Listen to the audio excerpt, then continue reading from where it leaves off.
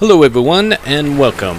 I'm your host, Joseph J. McAllister, welcoming you to another exciting edition of Midnight at the Cemetery, the show that delves into mysteries, UFOs, poltergeists, vampires, serial killers, psychic phenomenon, macabre history, and more. Tonight we're broadcasting live from Lake Elsinore Naval Academy, where we have beautiful lakeside views of boats and jet skis gliding across the water. So sit back and relax, dim the lanterns, put the horses in the stable, and make yourself a hot cup of apple cider, for we are going on a strange and delightful journey into the supernatural.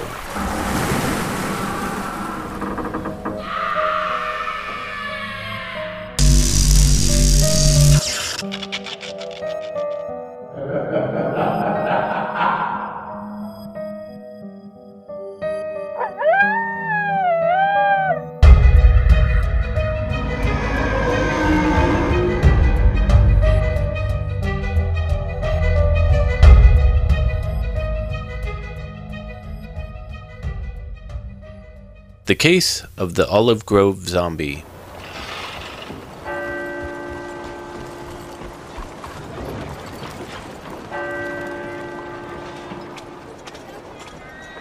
To set the scene, from 1848 through 1855, California was struck by gold fever.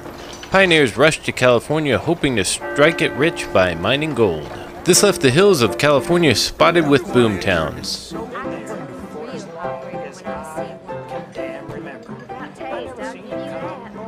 In 1865, Californians were returning from the South where they fought the Civil War.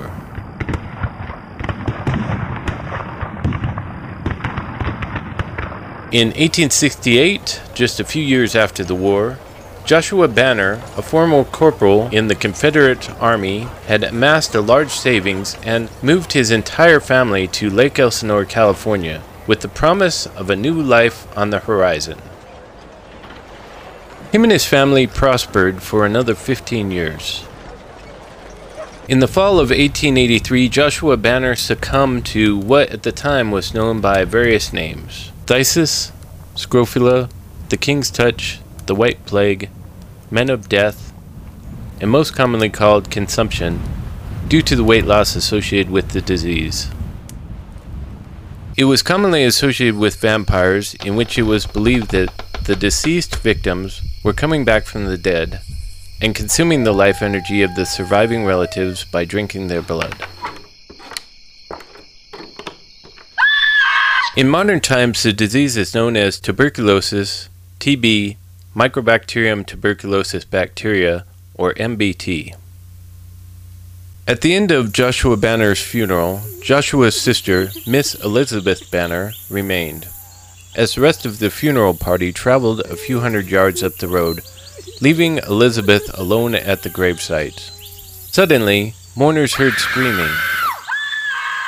According to witnesses, the body of Josiah Banner, rotting and terrible, had sprung up from the freshly disturbed earth and was now chasing his sister. By the time the mourning party got back to the area, both the corpse and Miss Elizabeth were gone. The only trace of them was a trail of blood, which led nowhere, and several muddy footprints. Up the mountain, a little ways from the site, the mourners found a section of trampled fence and more blood. Neither Josiah or Miss Elizabeth Banner were ever seen again.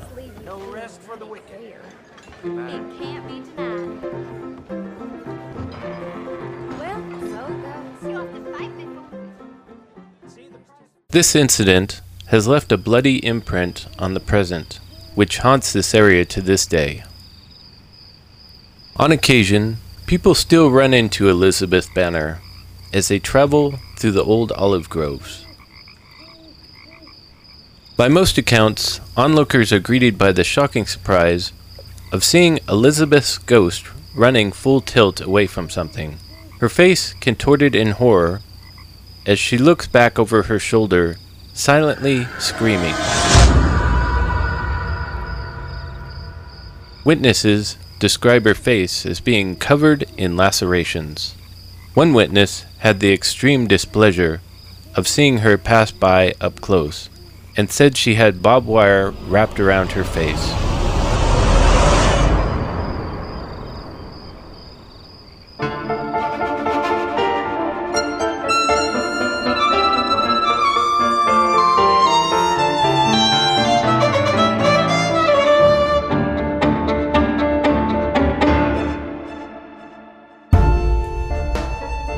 Tune in to our next episode where we talk more about the history and the paranormal activity of Lake Elsinore.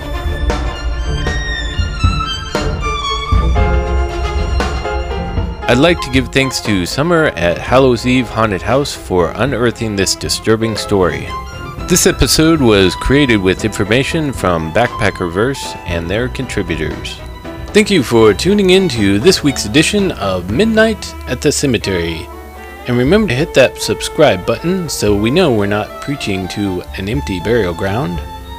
Until next time, this is your host, Joseph J. McAllister, reminding you, try to enjoy the light.